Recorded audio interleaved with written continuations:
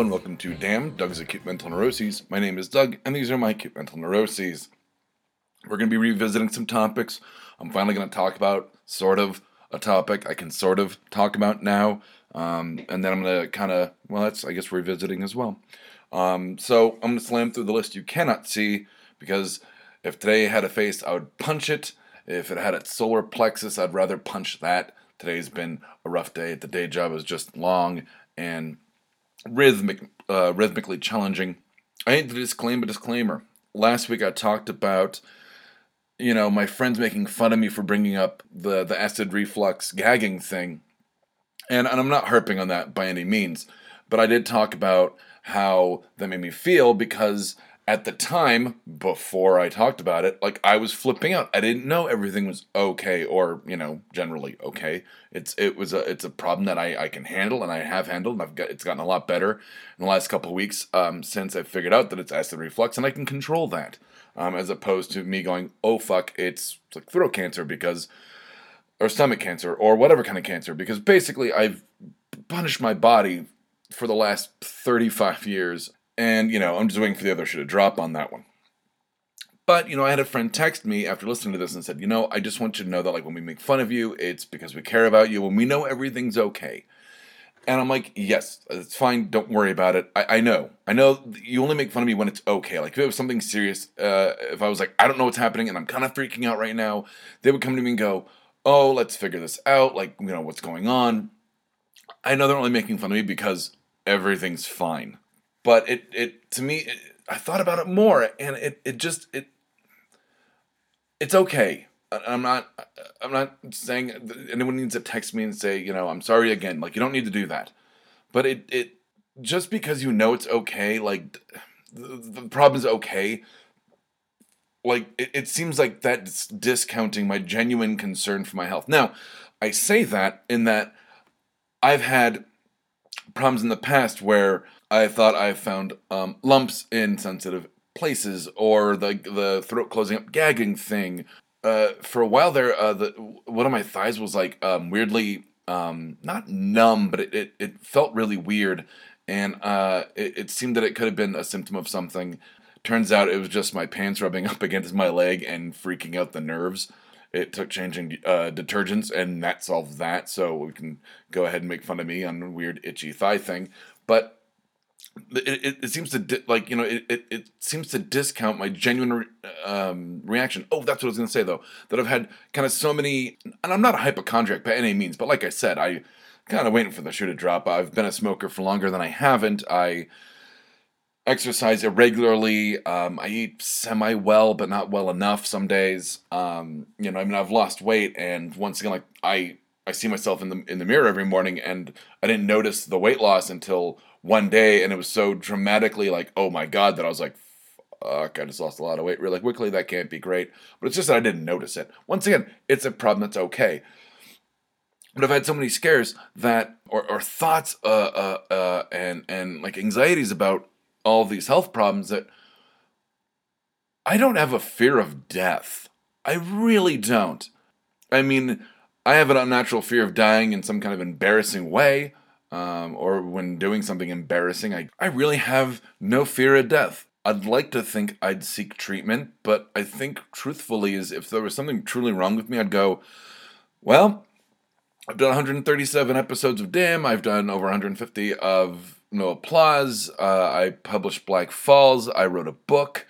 I think the only thing that could really keep me going is my daughter, which seems like a great time to get into something. I can't get into specifics, but it's a situation that for a couple years was very difficult for me, and that situation, I'm going to try to better it, but I'm afraid. I'm afraid of not the pain, but the struggle to make the situation better. Now, old Doug, or what I call pre-Vatican II Doug, would have gone, that seems scary and I don't want to do it. And most people fall into that category. They really do. When you're going through therapy, when you get to the really tough part, and you feel bad before you feel good, well, you feel terrible and you're like, I don't want to feel terrible and I'm going to stop. But I'll tell you, if you get over that, the feeling better is the best you've ever felt. So it's worth going through it. So I know through my personal struggles, trying to better myself and trying to better the situation, I know it's going to be darkest before the dawn. It really is going to be that cliche. It's going to be hard.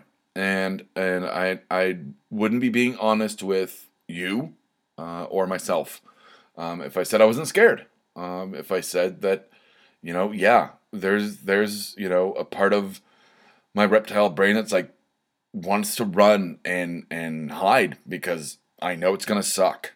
But higher brain functions, the robot parts that are run by beer, know that the reward is worth all of the struggle, all of the work that's gonna take to better the situation. But it's scary. I'm not gonna lie, and you can hear me kind of go down. It's something that is very personal. I wish I could get into it more, but those personal, some of the personal reasons and the legal reasons, I can't get into. They're sensitive to the point where I can't really talk about them yet. And when I'm able to, I absolutely will. But the point is, I want to talk about that being scared just so I can get it out. And I don't need rallying support. Would be nice, but I don't expect it. I need to kind of personally rally, and I know I can do it because of the experiences of my life, and I know that as hard as it's going to be, as difficult, as emotionally and psychologically, physically trying it's going to be, that bettering the situation and really reaping the rewards is going to be worth every trial and tribulation that I'm going to go through. So I did want to say that it's not a fearful optimism. It's optimism, which is a very strange suit for me to wear. I'm not an optimist. I never have been. I never really truly will be. But I'm a realist, and I've survived enough shit and managed to go, well, there's shit on me now, but that doesn't mean there's a shower later down the road. So that's kind of my optimism. It's like, this sucks right now, but I know in the end it's gonna be okay. Like the soda slogan, if any of you remember OK Soda. I don't know if any of you Google it. It was like drinking a suicide, which was like every like soda on the machine in like one cup. Well, it was a can soda. I think 6 packs for it go for ridiculous amounts of money on eBay. But that's another story. Something that is scary as well, but in a funny way. My cables are still racist. I think I brought this up 2-3 weeks ago. I'm now like super aware of it since I brought it up on the show, and even like my headphones that are black and skinny and they kind of get rotated from like top to bottom to middle when I go through putting cables in and out of my bags or my bag.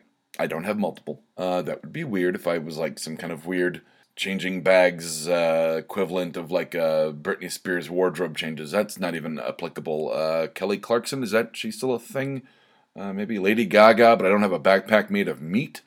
Something like that. And lastly, like I said, this was kind of a short list, but I'm kind of going back to things, revisiting.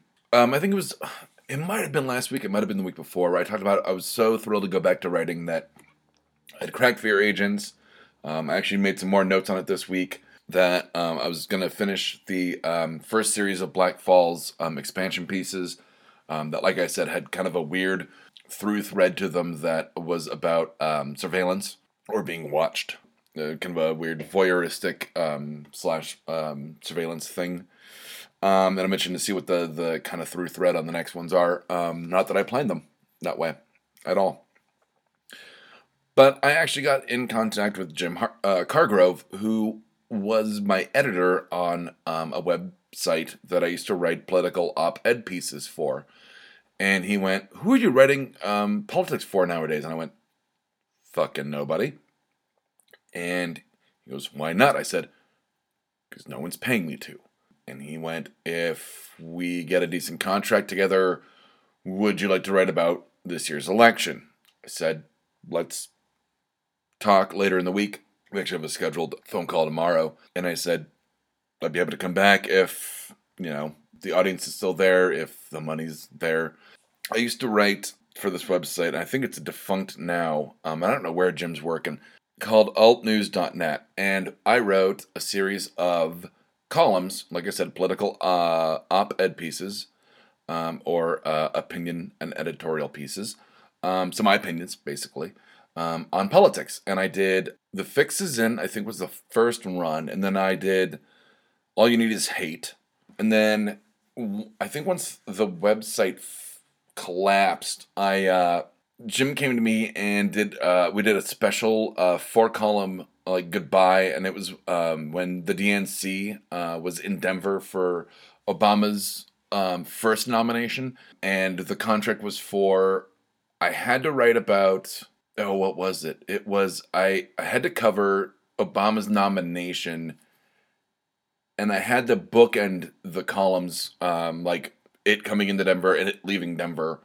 And then I got one that I just got to choose, and I ended up choosing Hillary Clinton's resignation, or I'm sorry, her stepping down and endorsing Obama.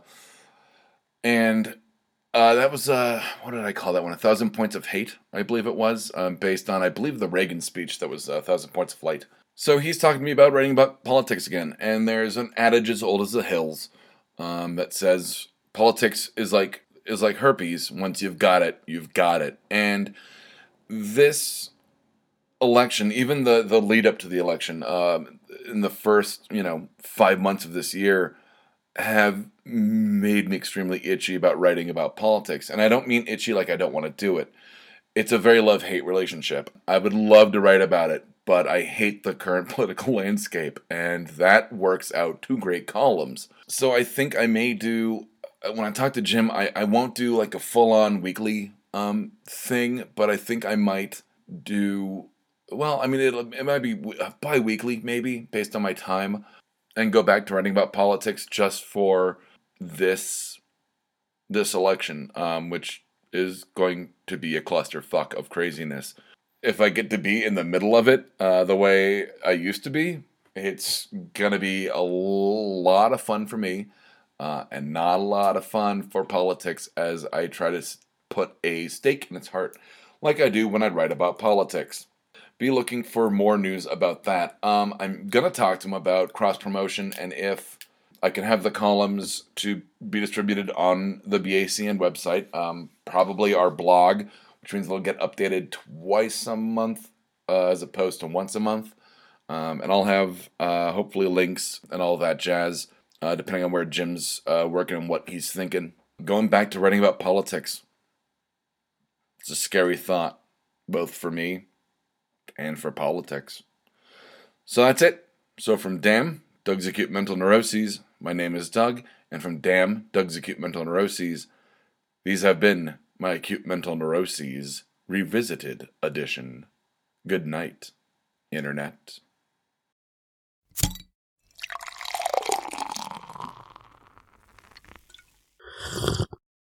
Oh, yeah. This has been a Blood Alcohol Content Network production. For more information, visit www.bacnpodcast.com. Your home for Almost Bacon and Banjo!